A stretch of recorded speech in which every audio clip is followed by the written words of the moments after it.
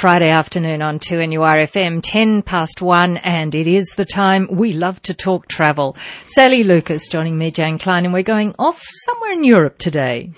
Croatia this time, Jane, because it's a beautiful country, and it was part of the original Yugoslavia, which was once described as all of Europe in one country because it has so much to offer, with both coastal scenery, with inland waterways, with mountains and forests, etc. And of course it's quite old and medieval as well. And there was a nice little quote I found by George Bernard Shaw. On the last day of creation, God decided to crown his work and so fashioned the Croatian coastline out of tears, stars and breath. And just a lovely quote, I thought. But it is considered one of the most exciting areas in Europe these days. It's becoming quite popular, and I think it would be good to go to any of these areas before, again, we all know what tourism does. You do get mass tourism in the end and things change. And I think it's always nice to go before those changes really happen. So yes, and it's got, of course, as we just said, breathtaking landscapes, waterfalls, mountains, forests, beautiful beaches, charming seaside villages. And it's got more than 1,000 islands. The good thing about when you're sailing the Croatian coast, you're not having to overnight at sea at any time because you can always be pulling in, which is a lovely thing to do. So you can sail during the day and pull on to a little village and have a meal ashore or do whatever you want and potter around. And you've got nearly 1,800 kilometres of coastline. It's one of the oldest countries in Europe. It dates back to pre-4th century BC. And, of course, the Romans, again, conquered that as they did in most of Europe. But it left behind what they call one of the world's best preserved amphitheatres also. So all that is there as well, and it's just waiting to be explored. A lot of people do love to do the coastal bit, as we've just said. You can either do it with a beautiful, upmarket yacht, or you can go on a goulée, which is the more old-fashioned sailing vessel, of course. And they're crewed, like you can still get crewed. One of our... Crewed meaning with a crew on board. Yes. So, yes. I'm glad you said that. I didn't even think of that, Jane. That sort of crude? No, I meant S-C-R-E-W-E-D. So yes, if you've got this wonderful coastline, as I said, to be able to explore, and actually one of the girls from our office has just gone away with a group of friends, and they've hired it just for themselves because there's 10 of them, and they're just doing the whole coastline, which would be a wonderful thing to do. But yes, having just said that, you've still got Split and Dubrovnik, which are two beautiful coastal medieval towns and cobblestone streets. But they are slowly coming of age, and you've got the other areas near there, of course, with Montenegro, Bosnia and Herzegovina. Now, of course, Bosnia and Herzegovina hasn't had a lot of financial infrastructure to come back out of the war, of course. So some of it is still recovering, of course, and you've got to remember that once you go to those areas. However, said that, there's still the country, and even up into Slovenia to Ljubljana and so on, you're still looking at beautiful scenery, but unfortunately some of the towns or cities will still be marked by the ravages of war. But not so in Croatia. So, you are travelling in beautiful areas, and it's just, there's so many tours you can do there now, Jane, as well. Some lovely tours. If you wanted to do a tour, you can drive. Do a self-drive if you wish.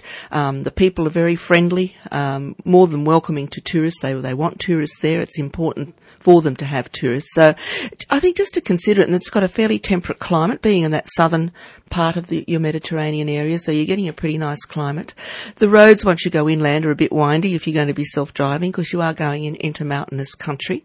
So yeah, I think Croatia is becoming very, very popular. I mean, Turkey was, and the Turkish coast, but I think Croatia is now just coming on like this as well. And this whole area will continue to improve and grow through Montenegro, Bosnia and Herzegovina. But as I said, I think it's nice to go before too much happens, when you can explore these wonderful medieval towns and just experience the way they've always lived for centuries. It really hasn't changed all that much. We're not going into high-rise or anything like that. It's still fairly, oldie worldy, and that's what I think is beautiful about the culture and the history, for us anyway, in Australia, of going to Europe, because we just don't have that here.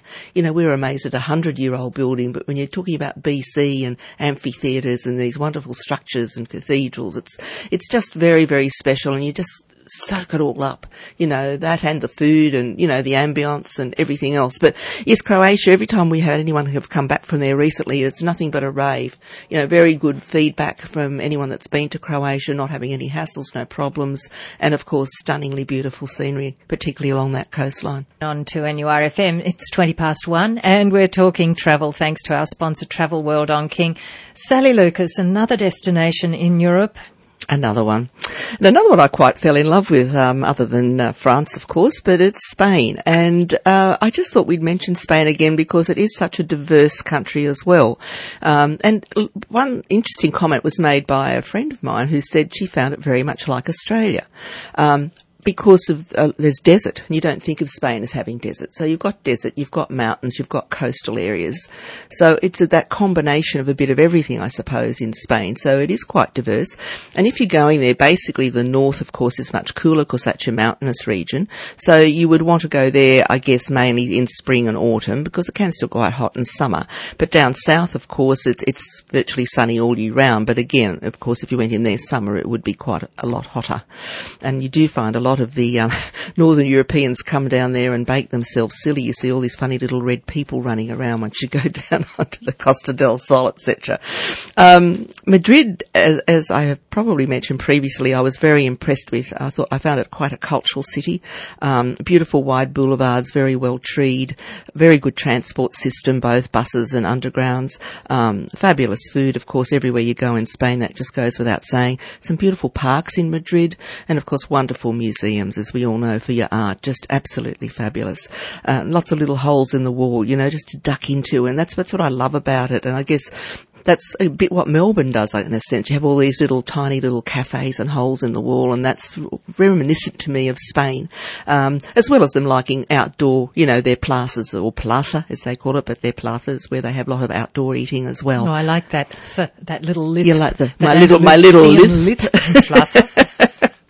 And Barcelona, I'll get it in there again. Of course, it's very different again to Madrid. It's more a fun, what I would call a very vibrant, fun city. You've got the famous Sagrada de Familia, which is the church that's still unfinished by Gaudi, and it gets depends on getting finished by donations. The government cannot afford to put money into it, so it just depends how much money gets donated by philanthropists and so on. They're saying it will definitely get completed. They want to make sure Gaudi's work gets completed, but it is a work in progress. With fluid lines, isn't it? Round the corners it's for just a building. Amazing. And you've got fruit like pineapples and all sorts of things incorporated into the religious images. I can't think of any other piece of architecture like it. It is very unique, and of course everyone wants to go and see it, and you can understand why. You've got the lovely old area, however, also in Barcelona, which is Barrio Gòtic, or your Gothic quarter, and around that area is Las Ramblas and the Boqueria, which is the wonderful markets, undercover markets as well. And they are just absolutely fantastic. I mean, you just see, so many big, huge sides of this wonderful jamón serrano, which we pay a fortune for here. It's something like $50-something a kilo, and you're getting it over there. Not jam, but ham. Jamón Jamón serrano. We've got to get it right, or the equivalent of the Italian prosciutto. But yeah, it's jamón serrano, and it's not as fat, like it's wider. They cut it in wider slices, and they just carve it. It's sitting on a bar on a spike, and they just have the whole leg there and just carve you off if you're having it with some olives and something, and nice glass of Tempranillo or Rioja from the north, which is famous for its red wine, of course. But then you've got the beautiful areas where, Granada and the Alhambra Palace, which is just, I was just blown away by that. And huge when you think it was just built for somewhere as a retreat, for the royalty. But now it's just a museum in itself, and the actual collection of things they have there, and the different styles of architecture, and the gardens and the fountains, and it is just stunningly beautiful. That dates back to the times when the Moors were in Spain. And the Moors were very prevalent in Spain, so you get a lot of this different architecture, which is quite interesting. And they shared churches. Wouldn't it be nice if we could do that these days?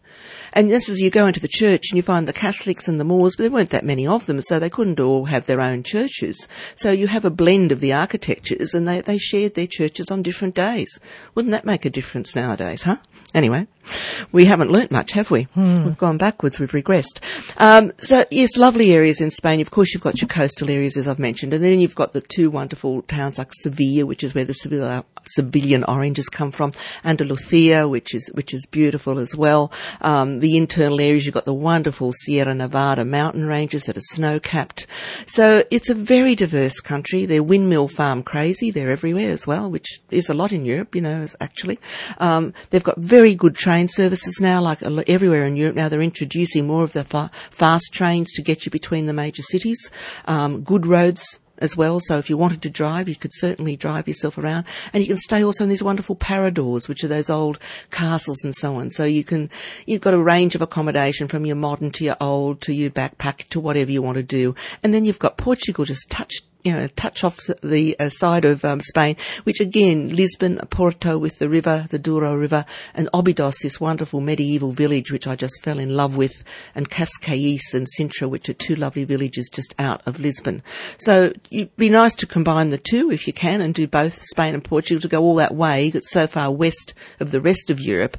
You'd be silly just to do one without doing the other, So I think it would be great to combine a holiday there and do both Spain.